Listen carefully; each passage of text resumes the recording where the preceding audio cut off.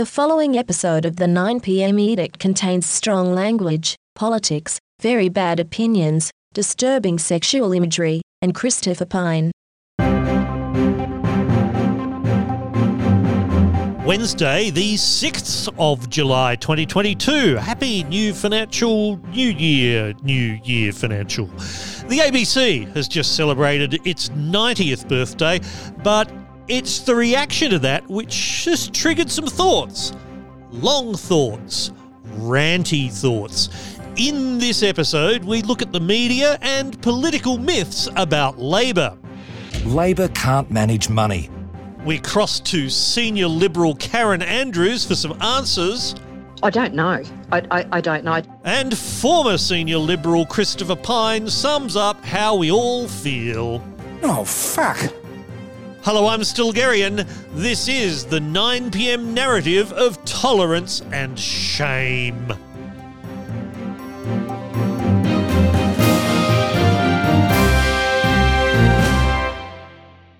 Well, since I last spoke to you, dear listener, the Australian Broadcasting Corporation celebrated its 90th birthday. Yes, the ABC was founded on the 1st of July 1932, and who better to comment on that milestone than Sky News host Chris Kenny? Now, there's a big birthday happening in Australia tomorrow. The ABC, the national broadcaster, turns 90 years old tomorrow, first broadcasting in July 1932.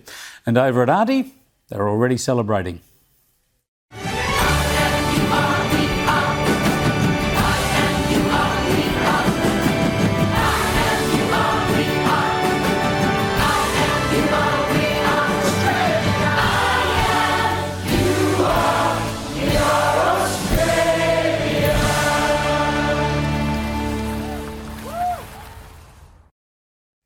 Yeah, it's a good clip. I've seen the full thing. It's typical feel-good stuff, but kind of typical of the ABC, though. Big on diversity, but basically showing Australia as Sydney and the Rock. There's nothing in between. Forget the suburbs, the regions, the other cities, and forget about a diversity of ideas. You'll start to hear more soon about a documentary I'm making marking the ABC's anniversary. But mark my words, for all its faults and the need for improvement, it's a great national institution. We'll always need a national public broadcaster of one kind or another. So congratulations to the ABC on 90 years of broadcasting from and across this vast and wonderful continent. Ah, Mr. Kenny, such sincerity there. I've actually been on the radio with Chris Kenny live a while ago now, back in June 2011, good heavens, 11 years ago, and it was on LBC, the British talk radio station. I think LBC stands for, or at least originally stood for, London's Big Conversation, but I'm pretty sure it's a national talk station now. Now, their evening host at the time was Ian Dale, who was a former, or is a former, tense, you see, former already means past, so he is former now, but he wasn't former then, Conservative Party candidate. He didn't win, but he was the first openly gay Tory candidate ever. Apparently, no gay candidates ever before in the Tory Party.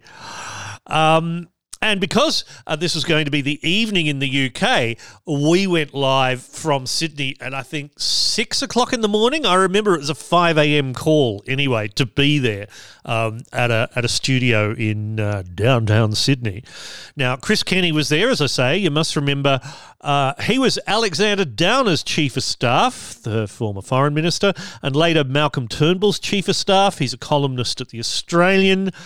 He's now on Sky News Australia, all of that. And as we all know, a man who most definitely does not fuck dogs. Chris Kenny was there. And also Arthur Sinodinos. Now, Arthur Sinodinos was John Howard's Chief of Staff when he was Prime Minister. And then after Howard lost the 2007 election, Sinodinos worked for both Goldman Sachs and National Australia Bank before scoring himself a free Senate spot. And now he's Australia's ambassador to the United States. So there were three Tories and me. A strange little grouping. Now, Ian Dale had been in Australia for an event in Canberra, the Microsoft Politics and Technology Forum. That was actually a thing where Microsoft's Australian office had a kind of think tanky sort of day about politics and the internet. And Ian Dale at the time was one of the UK's leading political bloggers, and he still writes about politics, as well as still being on LBC on the radio. And I'd been talking at this event. I can't remember whether I was on a panel or in the audience. I was on the panel one year, certainly. We were talking Twitter and blogging and things. Ian Dale and I had some conversations. He figured, I guess, that I'd have something to say on the radio about this and politics in Australia. So I found myself 6 o'clock in the morning with 3 other Tories in a radio studio. And I remember getting very annoyed, as you might imagine. One thing I remember distinctly is that the topic came up of dealing with illegal immigration, because this was a thing that the UK had to face then and now. What they really meant, of course, was refugees. And they kept referring to them as illegals, and I kept, just trying to correct them each time, saying it's not illegal. I eventually got a little hand signal to say, shh, move on, you've said it. I found it hilarious then, and I find it hilarious now, that someone like Chris Kenny, who's clearly intelligent, you don't have those sorts of jobs if you're dumb, but he now spends his entire life just spouting political talking points for his side of politics, or his employer's side of politics, probably. And he complains about bias at the ABC, and yet you look at Sky News Australia and go, you're literally doing nothing but your talking points, program after program, and he goes on and on about the ABC. Indeed, according to Wikipedia, quote, Kenny has been a vocal critic for ABC expansionism and alleged bias. The expansionism, by the way, that just means, the ABC is going onto the internet and has more channels and stuff. How dare they? Because they cut into the profits of commercial broadcasters, apparently. Although there's nothing stopping commercial broadcasters putting on the same kind of programs if they think it's profitable. But strange logic. And the other thing Wikipedia says about them, about Kenny, rather, is that in 2020 he referred to the Australian public broadcasters, the ABC and SBS, as, quote, enemies of the people. Fucking hell. I assume he just faces himself in the mirror each morning because he's just paid very, very well to be a sock puppet. Arthur Sinodinos, by the way, he was very well regarded as John Howard's chief of staff by all accounts. Again, an intelligent man. What's sad, though, is that later, and okay, again, I will read this verbatim from Wikipedia under legal advice. On 19 March 2014, Sinodinos stood aside from his role as Assistant Treasurer, that is, of the Australian Government, prior to giving evidence as a witness before New South Wales's Independent Commission Against Corruption, ICAC. During the inquiry, Sinodinos advised he was unaware of a $74,000 donation made to the Liberal Party by Australian Water Holdings, despite being Deputy Chairman on a $200,000 salary. As an aside, this ICAC inquiry, Operation Credo, was looking for or at connections between Australian Water Holdings and members of the Obeid family. Eddie Obeid being, of course, in jail for corruption for a range of things. Anyway, Wikipedia continues. At the time of the payment, Sinodinos was also Treasurer of the Liberal Party. He resigned as Assistant Treasurer of Parliament and was succeeded by Josh Frydenberg as Assistant Treasurer. We know that Frydenberg then became Treasurer. And I will stress, as Wikipedia says, ICAC eventually made no adverse findings against Sinodinos. Okay, so let's be clear about that. Anyway, that was a couple of years after we did the radio, and by then, Arthur Sinodinos' memory had gone, which, as I say, is very sad. I mean, he said words to the effect of, "I don't recall," rather a lot of times before ICAC, and that is really sad because I met him only a couple of years beforehand, and at that time he could recall a great many things and spoke about them intelligently. And of course now he's ambassador to the United States, so I guess his memory has returned. Although, as ambassador, he has the embassy staff to remind him of things like who he's talking to and facts, those sorts of things.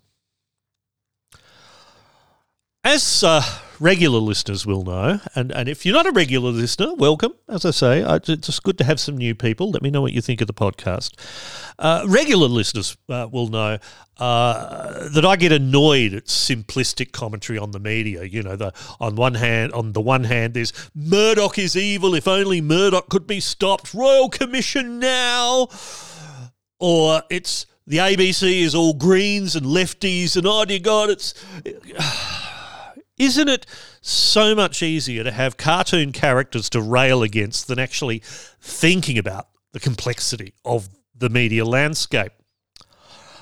But that said, I was reminded recently that former Prime Minister and former balloon head, now amateur garden gnome Kevin Rudd, has been talking recently about his relationship with the media when he was Prime Minister, and in particular the Murdoch media. In my recollection, what was probably the most problematic relationship in that first 6 months period was the Australian, and the expectation which had been created during the previous Howard government that the government of the day would spoon-feed Murdoch's Australian in order to set the agenda each week. In fact, what the then editor of the Australian said to me as Prime Minister was, along these lines, the way it works is, of a Sunday night before Cabinet on a Monday, the Prime Minister's office would brief out to the Australian senior correspondent what was major on the Cabinet agenda for the forthcoming week. We, the Australian, would then set the agenda for the week. That suits us fine and dandy. And by implication, then, if you continue to play the game, then you won't have a huge problem from us. Both myself and my own staff found this a pretty obnoxious presentation, and we declined. That grab is from the 7am podcast the other day.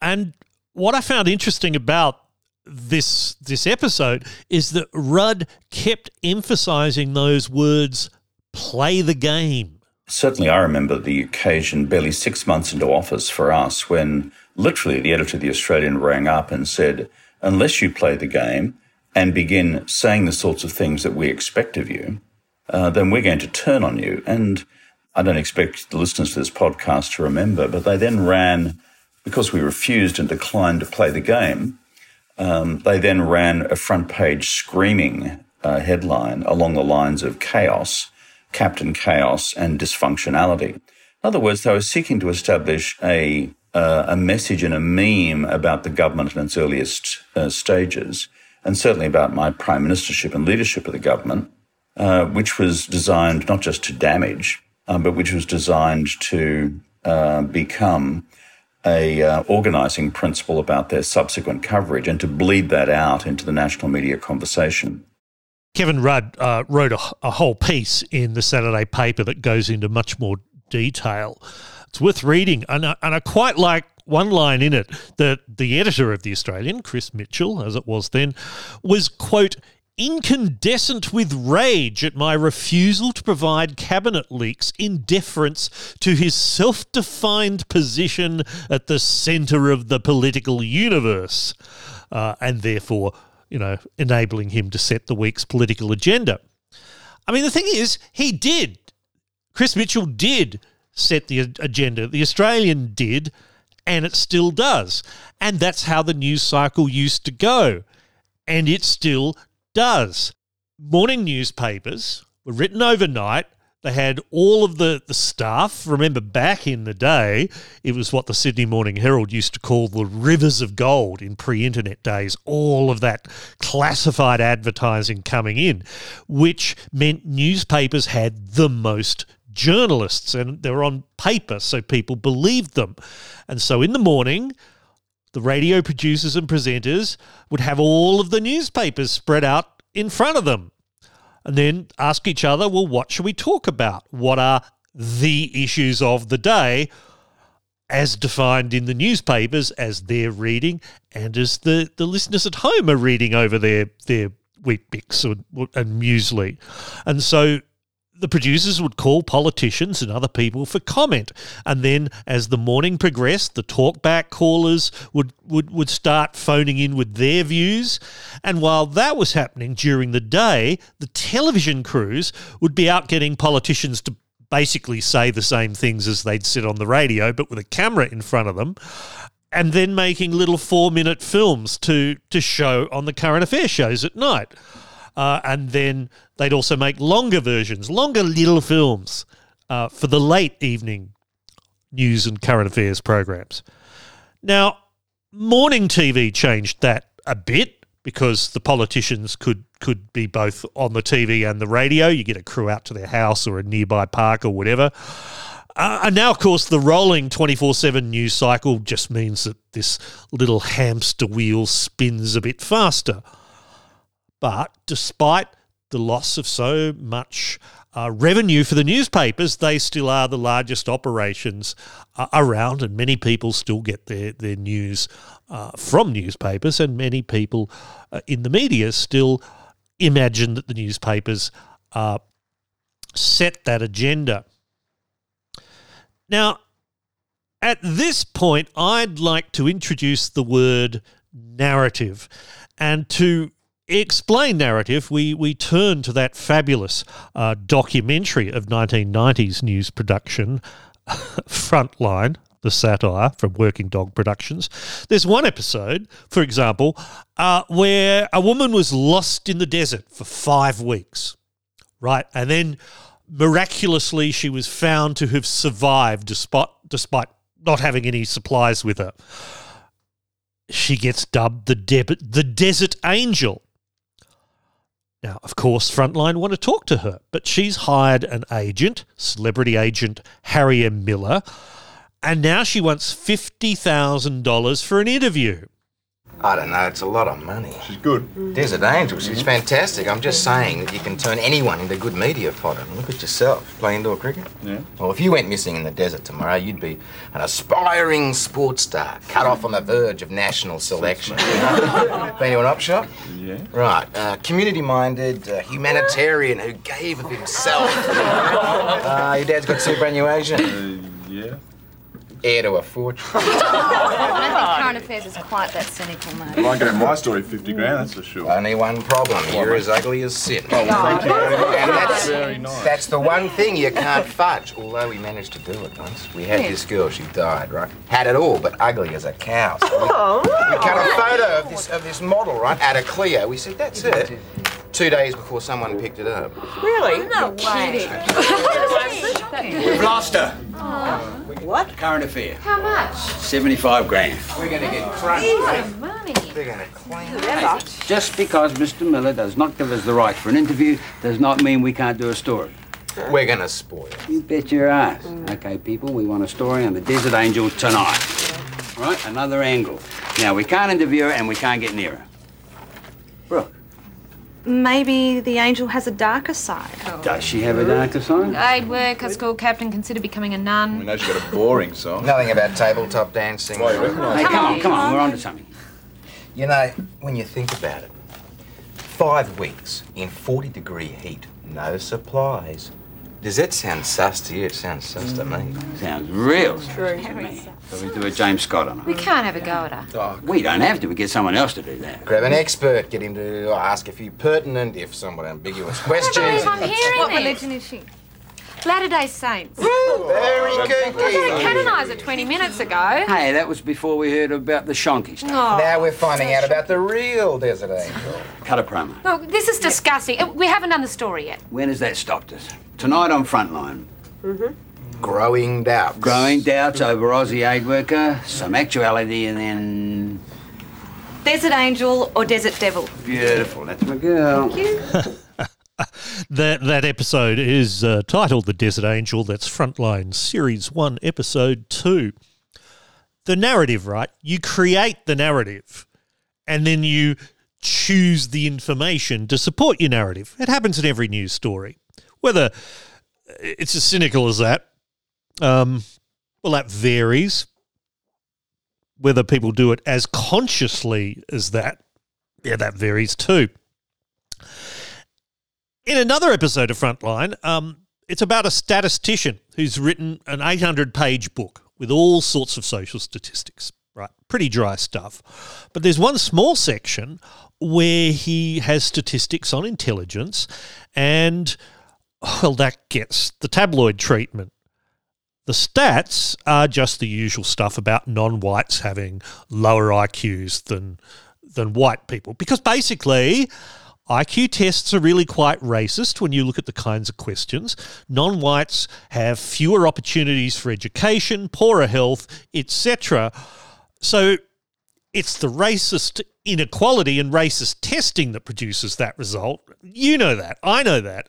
But on Frontline, they make this poor, media-naive bloke into a racist. He's saying that, you know, ethnics are dumb, and his life becomes hell, and it continues for days.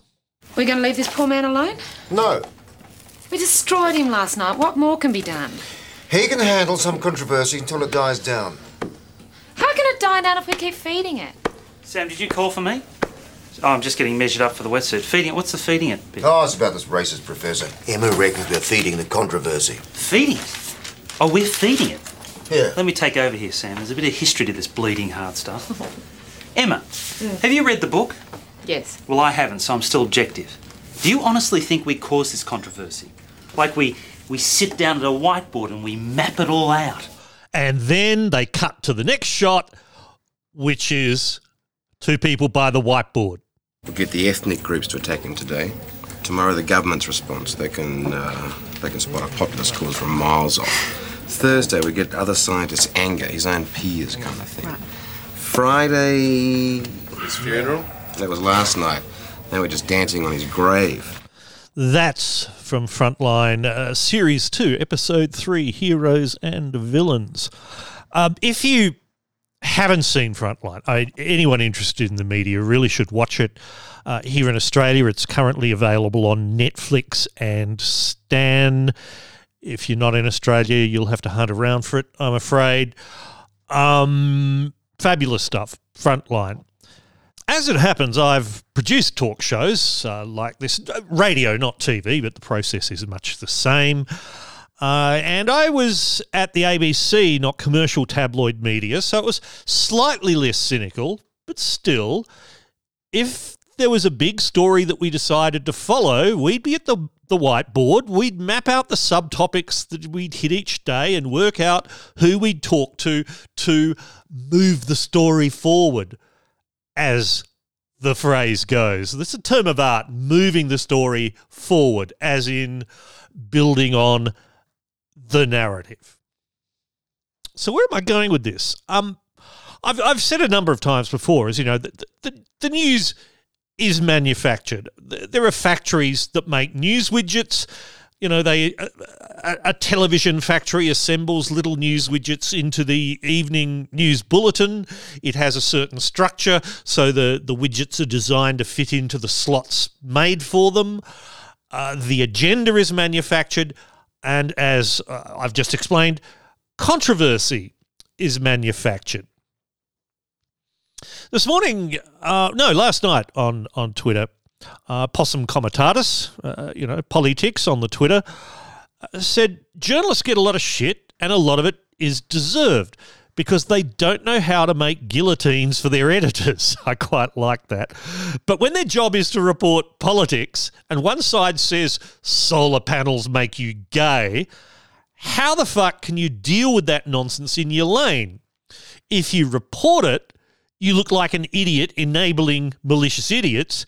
If you ignore it, you're ignoring the statements of an alternative government. If you treat it like the idiocy it is, half the media owners and their lickspittles will black flag your career. And it does seem that political journalism comes down to that. We've seen how some senior political journalists are having a bit of a sulk because Anthony Albanese isn't leaking them stuff, for example. In response to Possum's comments there, Andrew Elder on Twitter, who has been someone who's criticised for some time the structure of the Canberra Press Gallery and so on, he said what's being criticised here is laziness. First, tell us about solar panels.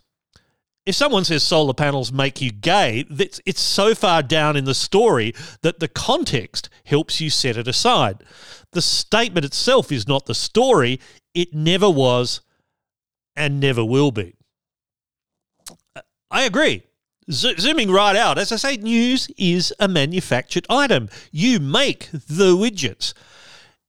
If there's room in your news production, whether it's the front page of a newspaper or the of a website or whatever, in what universe is a daft comment by someone, whatever their status, how is that the most important thing to report that day? Of all the myriad things that have happened, why are you picking that one?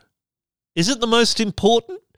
Or is it just, the most amusing or the whatever? I mean, and it's lazy copy-paste journalism. I prefer in my writing to do slow news, analysis, something with a bit more depth, longer stories. But I must admit, the occasional commission I get to report what the politician said, and I sometimes do that because, regular journalists are sick or they're overloaded or whatever. So, just do a quick news story on this, quick straight news story. It's piss easy money. You just copy and paste the juiciest sound bites from the transcript, and the transcript can be semi-automated now too because computers, and then you copy paste some boilerplate around it, right? So you put in the quote and then type, comma, said Susan Smith, Minister for Waffle Irons in Canberra this morning. Done, press send the invoice. In the context of all this, and this is becoming a bit of a media studies lecture, but stay with me. There was a piece in The Conversation the other day with the headline, "A century-old double standard, like Labor leaders before him, Albanese is being told he can't manage money." This is by Alex Milmau, who's a senior fellow at the Federation University in Ballarat. I must find out more about what the fuck that is. Anyway, he wrote that incoming Labor prime ministers have invariably faced immediate and serious economic challenges, some of them bequeathed by Conservative governments that styled themselves as superior economic managers. In 1929, for example, and I didn't know this, Labor leader James Scullin came into government 12 days before the Wall Street crash began that set off the Great Depression. Oh, you can't manage money, mate. The Whitlam government came into power just as the long post-war boom was ending, and then within a year there was the 1973 oil price hike. The Middle East oil producing cartel had just zoomed up inflation by massively increasing the price of oil. Then there was unemployment, social programs that Labor had set up. Suddenly they didn't have the money for it. Oh, Labor can't manage money. Similar thing happened in 83. Hawke government came in and then was told by the Treasury Secretary, oh, yeah, the budget deficit, yeah, it's a lot more than what John Howard said it was, sorry. And then, do you remember this one from 2019? Labor can't manage money. They've broken the bank every time they've been in government. When our economy was weakened by Rudd and Gillard, Labor kept taking your money, spending it, and racking up $240 billion in deficits. Over $1 billion a month in debt interest that we're still paying. Just when the Liberals are turning it around. Don't let Labor go for broke again. Labor, it's the bill Australia can't afford. Authorised by Ahurst, Liberal Party of Australia, Canberra. Of course, since then, here in 2022, Labor is taking the reins when after 9 years of the coalition, the debt and deficit disaster is worse than ever. And of course, this will be Labor's fault. Somehow. War in Ukraine, figures fudged, inflation going up. Alex Milmail continues to say Labor governments are perceived to be poor economic managers, regardless of what circumstances require them to do, compared to coalition governments who are supposedly superior, regardless of what circumstances require them to do. And people continue to believe this, despite the facts. And in part, that's because many political journalists themselves believe the myth because they keep repeating it and the politicians keep repeating it because, dear listener, it's the narrative.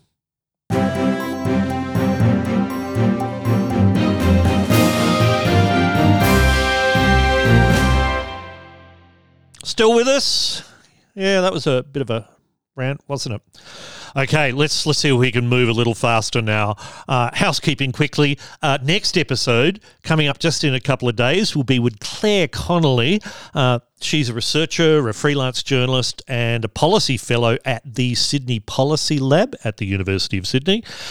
I have really been enjoying her recent work for the Saturday paper, though she does write elsewhere, about housing, economic inequality, public health, all of those public policy issues. If you're a supporter with trigger words or a conversation topic for that episode, you'll have to be really quick because we're recording just after Thursday lunchtime, which is less than 24 hours away as I record this. We've got a lot to talk about anyway. We'll try and make that not a completely heavy topic, but some interesting stories she has. And then next week, it's the return of satirist Mark Humphries, so that should lighten the mood a bit. You know who Mark Humphries is. He's been on the pod a few times before. He's on the TV, and stuff like that. If you have trigger words or a conversation topic for Mark Humphries next week, please get them to me by midday Australian Eastern Standard Time next Thursday, the 14th of July. Please. So you've got a week to do that. Thank you this episode to the generous listeners who make this podcast possible. For this episode in particular, Katrina Jetti, thank you very much. She has already sent in a trigger word for Claire, so that'll be fun. And to Sebastian Tauchman, whose Edict 01 flat white annual subscription came up for renewal. That was lovely. So thanks to both of you. And thanks also to all the people who pledged their support to the 9pm Winter Series 2022, which is making those special guest episodes possible.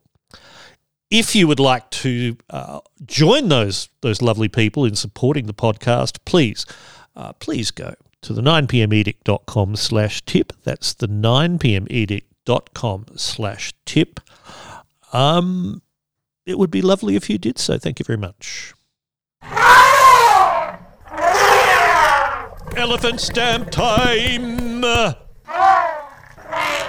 Elephant stamp time. In many episodes of this podcast, I award elephant stamps of approval for excellence in the category of thinking. Sometimes sarcastically. And I've got 4 to tell you about this time. First one goes to the Baltimore Police Department for this.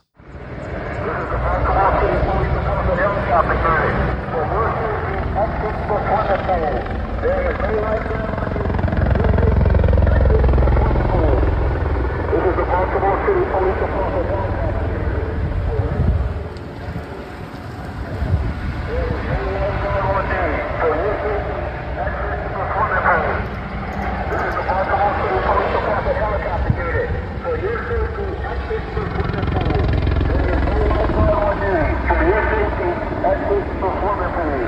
if you couldn't quite make that out over the noise of the helicopter, that was the helicopter.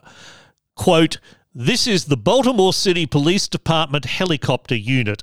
Please exit the swimming pool. There is no lifeguard on duty. For your safety, exit the swimming pool." Now, this was a swimming pool. It was the evening. No lifeguards on duty. There were some kids in the pool, as Jason, who tweeted this, spending $800 an hour to fly the helicopter to tell kids to get out of the pool because we don't have money for lifeguards, just sums up America perfectly. Elephant stamp to the Baltimore Police Department. You could have just sent, someone could have just driven over, couldn't they? At least they don't have helicopter gunships, I don't think.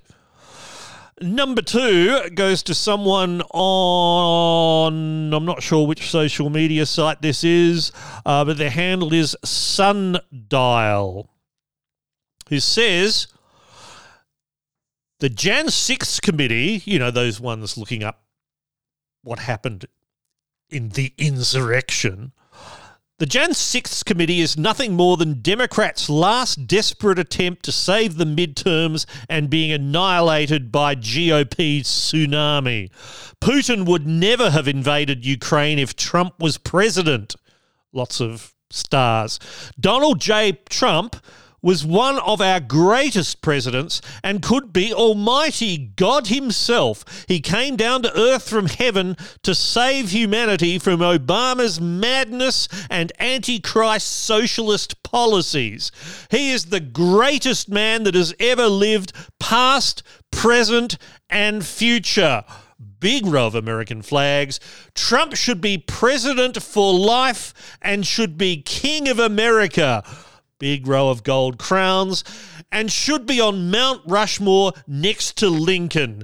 America should be renamed Trump-erica in his honour. Fucking hell. Yeah, thanks, Sundial. Number 3 goes to a PR firm, which I shall not name, and I can't link to this on the website because it came into my email.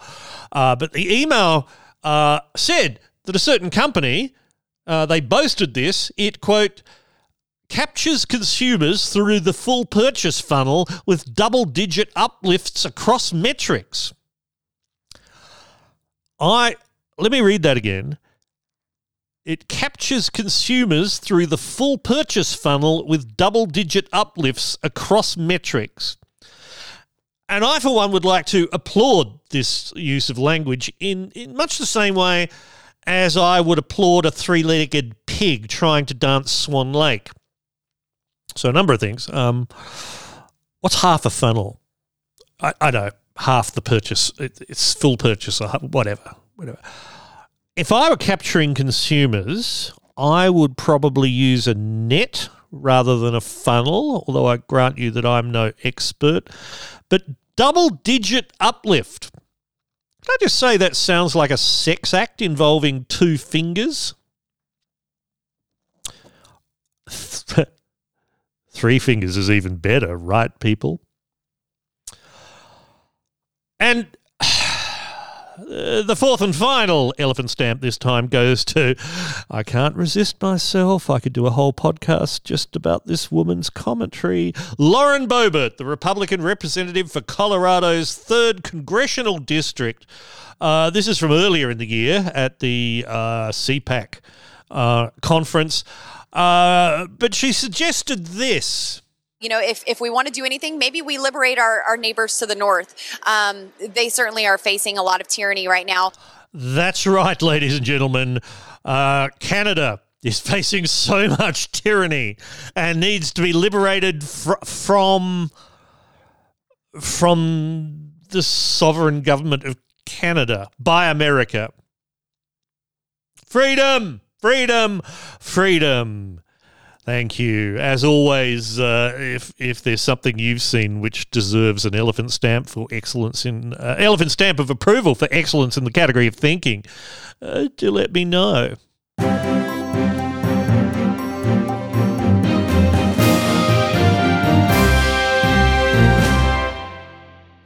One of the most depressing things in the news at the moment, for me, for many of my friends, is the anti-transgender rhetoric that is kicking around. And that cunt Jordan Peterson, who's apparently an evolutionary psychologist or something, cunt anyway, has been going off about Elliot Page, the transgendered star of the series The Umbrella Academy on Netflix.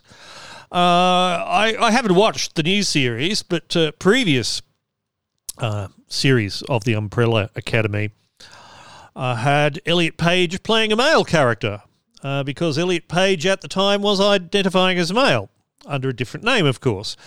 But Jordan Peterson has expressed revulsion at the idea of calling Elliot by his new name. It must be fun at weddings.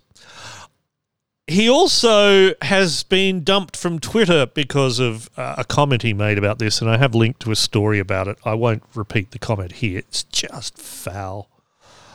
It's just obnoxious. But some of the responses to it have been quite amusing. I mean, it has got to the point where so much of this you have to respond to it with ridicule. It's just insane. This one is from Gretchen Felker Martin. She has the Twitter handle of Scumbelievable, which I quite like. She has been described in the Anomaly Journal of Arts and Literature as Filthcore Queen. Her debut novel is out. It's called Manhunt. I have no idea what that's about. But she's been posting fake Orson Welles sound bites, as if written in the style as if Orson Welles is saying this. I'm going to try reading it. Imagine I'm Orson Welles. What business is it of mine if a young man requires... No, I will not play linguistic games with you. I will not engage in sophistry, sir. Requires the services of an abortion doctor. Last I checked, it bore no cost in blood for the Bette Midlers of the world.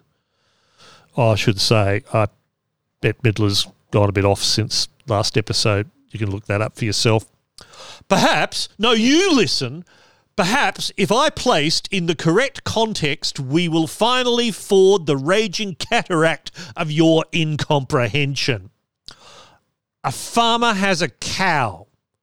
It needs its hooves checked. Later, he buys a horse, which also requires this service. Has the cow disappeared somehow? Has it been banished to some bovine netherverse, some state of punitive non-being? No, and to state it has is absurd. Sir, were I to concern myself with the disappearance of women, I would look first to what I assume is the last fraying thread of your own domestic situation. Then, of course, we must turn our attention to this, quote, Dr., unquote, Peterson, a lamentable figure, rather Hensonian. One imagines him shambling through the Dark Crystal or one of that era's other little cinematic oddities, croaking plaintively at passing gelflings. Presented as we are with the good doctor's declaration that he would sooner die than speak aloud the name of Mr. Elliot Page, a Hollywood actor, one is left with a dilemma.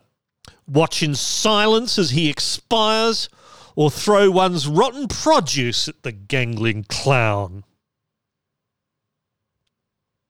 That, as I say, was from Gretchen Felker Martin. Lovely stuff.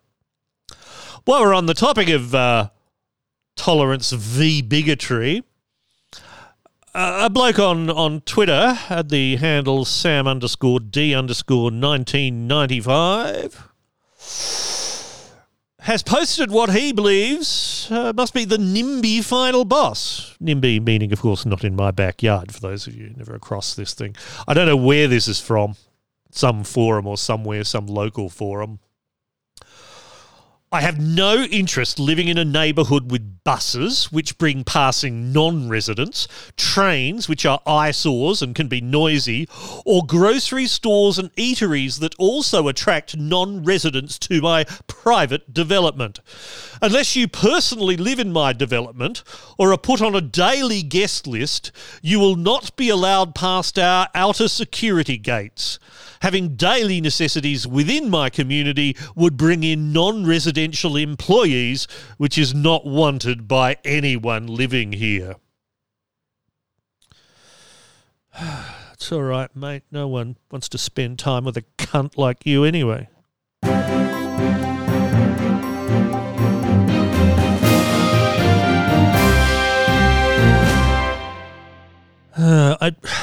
I wanted to be not quite as shouty this episode. That didn't last long, did it? Some final thoughts. It's hard in a podcast like this, which takes hours to prepare, to keep up with the news as it unfolds. Quite often, I worry that by the time I record it and edit it and post it and so on, that some of the things I've spoken about will be out of date. We did that with the Ukraine war, didn't we? The Russian invasion. It's hard to keep up. As I say, at the time of recording, Boris Johnson is still the Prime Minister of the United Kingdom of Great Britain and Northern Ireland. May not be by the time you hear this. We've had floods again in New South Wales. I'm not quite sure how that's going. I mean, past its peak, I think. So I won't talk about that. We've been okay up here in the mountains. But I will finish up with a few things that have been in the news. How's your Russian? Here's a 20-second clip from Russian state TV overnight, Australian time. Он давеча обещал уничтожить Российскую Федерацию, уничтожить гегемонию Путина, как он выразился в этой связи. Если Трамп станет президентом, мы будем знать его геополитику. Нам придется подумать, ставить ли нам его опять американским президентом. Тут решение не принято. Exactly. That's quite revealing, isn't it? For those of you who don't understand Russian, including myself, a translation was provided by Julia Davis, who posted that. The woman speaking at the beginning is Olga Skabeva, who is a Russian state TV presenter. She says, the other day, Trump promised to destroy the Russian Federation, to destroy Putin's hegemony, as he put it. Alexander Kamkin, a political scientist, said, that is excellent. If Trump becomes the president, we will know his geopolitical goals. And then Olga Skabeva said, we'll have to think whether to reinstall him again as the American president. We haven't decided yet. So that we're taking that to mean, I'm taking that to mean, commentators are taking that to mean, yes, it's up to the Russian government to decide whether to install Trump as president of the United States or not. That's reassuring, isn't it? Also reassuring is Christian Porter, the former Attorney General. News today that Christian Porter is acting for Mick Gatto in his High Court appearance over an ABC defamation case. Now, Christian Porter is the former Attorney General who had his own defamation case against the ABC, but he discontinued it and had legal costs of $1 million. Now, in completely unrelated events, Mick Gatto, one of the Melbourne underworld's key figures, has him as his lawyer.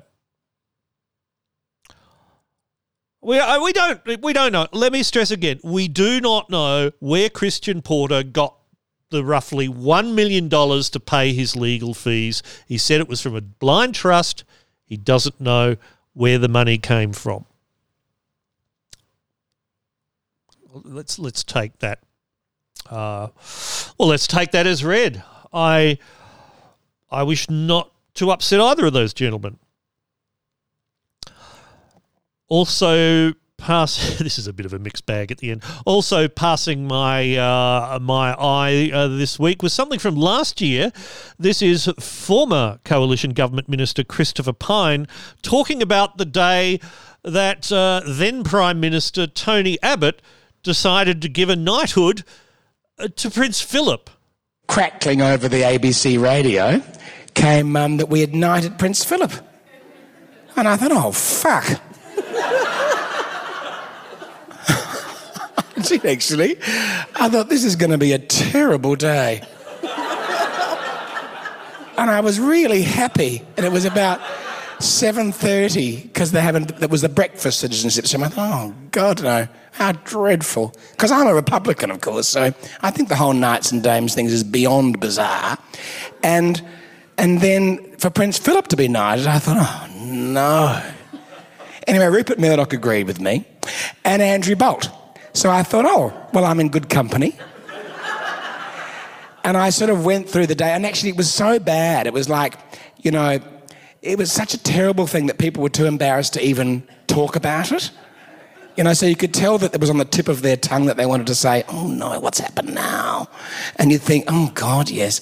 But they didn't, because it was like you just discovered that one of your cousins had been arrested for some terrible, scandalous crime, and nobody wants to mention it.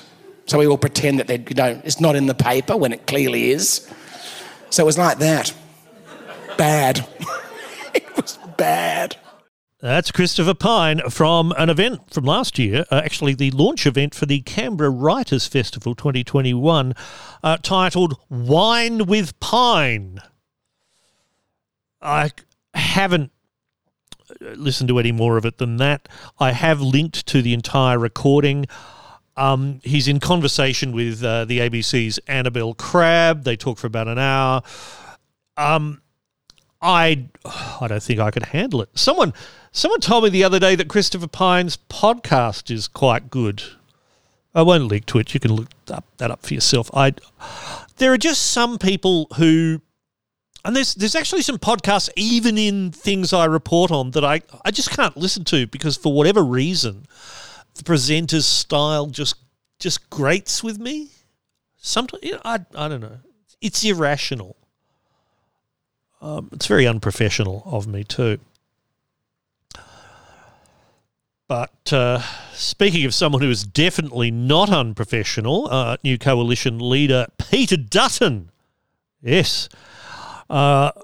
This actually goes back to the narrative, right, of the Australians setting the agenda. They still want to put in things, as they did on Monday, exclusive. Peter Dutton will target education as a key political battleground, calling for a debate over the curriculum that he says is at risk of being hijacked by unions and activists. And, of course, that's an exclusive. Although somehow in Crikey, Cam Wilson, friend of the pod, a month ago had written a piece, Peter Dutton is banking on importing US classroom culture wars to Australia. In one of his first interviews as Liberal leader, Dutton said he wants to make the, quote, extremism of teachers a major political issue. I've linked to Cam's piece. I'm not quite sure how that becomes an exclusive to the Australian when others reported it a month beforehand, but you can mumble, yeah, fuck it. Osman Chew, who's he's from Per Capita, the analyst firm. He's also a member of the Labor Party. Says, imagine thinking attacking teachers is a smart political move after the pandemic, where parents got to understand how hard their job actually is. That's a fair question, I think. The Australian has also reported, I think this is from the previous week, no, the same one, another exclusive by Simon Benson. Dutton decides not to wallow, starts party rebuild. Peter Dutton, he writes, has described the transition to opposition after the election loss as a brutal process and warned against a prolonged post-mortem. Let's not bother to see what went wrong. Let's not analyse it. Let's not think. But apparently that process was brutal. Fuck me, he needs to get out more. You think someone who was a Queensland cop would know about brutality? Still, Dutton is or is not on holidays. We don't really know. And what I find fascinating, in a radio spot on the ABC on Wednesday morning, Coalition frontbencher Karen Andrews, she really didn't know either. She was responding to Hamish McDonald's question really about, well, Anthony Albanese's been overseas quite a bit, and the Coalition is saying, you criticise Scott Morrison for being in Hawaii on holidays. Well, Albo's been to all these places overseas. The opposition has been criticising Anthony Albanese. I think the term was circumnavigating the globe. Those were Angus Taylor's words. He's been off, obviously, at a number of summits and meetings. Are you critical of him for doing that? Well, my view is that it was important for Australia's Prime Minister to be overseas at a number of the events and meetings that he attended. I think it was very important for the Foreign Minister to be in the Pacific region. But now's the time to be at home. There's significant flooding happening in New South Wales. I'm in Queensland at the moment, and it's been raining here for quite some time. People are going to be affected here very soon. So, done now, Prime Minister. You need to be in Australia, and you need to demonstrate your support for the Australian people. Is Peter Dutton at work at the moment? I haven't spoken to Peter this week, so I honestly can't answer that for you. I'm not aware that he's not here. Is he on leave? I don't know. I don't know. I don't speak to Peter every day. I mean, I've heard reporting that he's on leave, but I haven't checked. I've actually just focused on my own job. It's a bit much, though, to criticise the PM for doing this when the opposition leader's on leave, isn't it? Well, I'm not criticising Anthony Albanese at all. What I just said is that it was important for Australia's Prime Minister to be overseas, and I also commented favourably on the Foreign Minister being in the Pacific region, but I also said now's the time to be home. Karen Andrews, appreciate your time as always. Thank you very much. It's a pleasure. Take care. You too, Karen. Let me remind you that Karen Andrews was, until just a few little weeks ago, Australia's Minister for Home Affairs. Today, she doesn't even know who her boss is this week. She hasn't spoken to him. Just doing her own little thing, concentrating on her own job.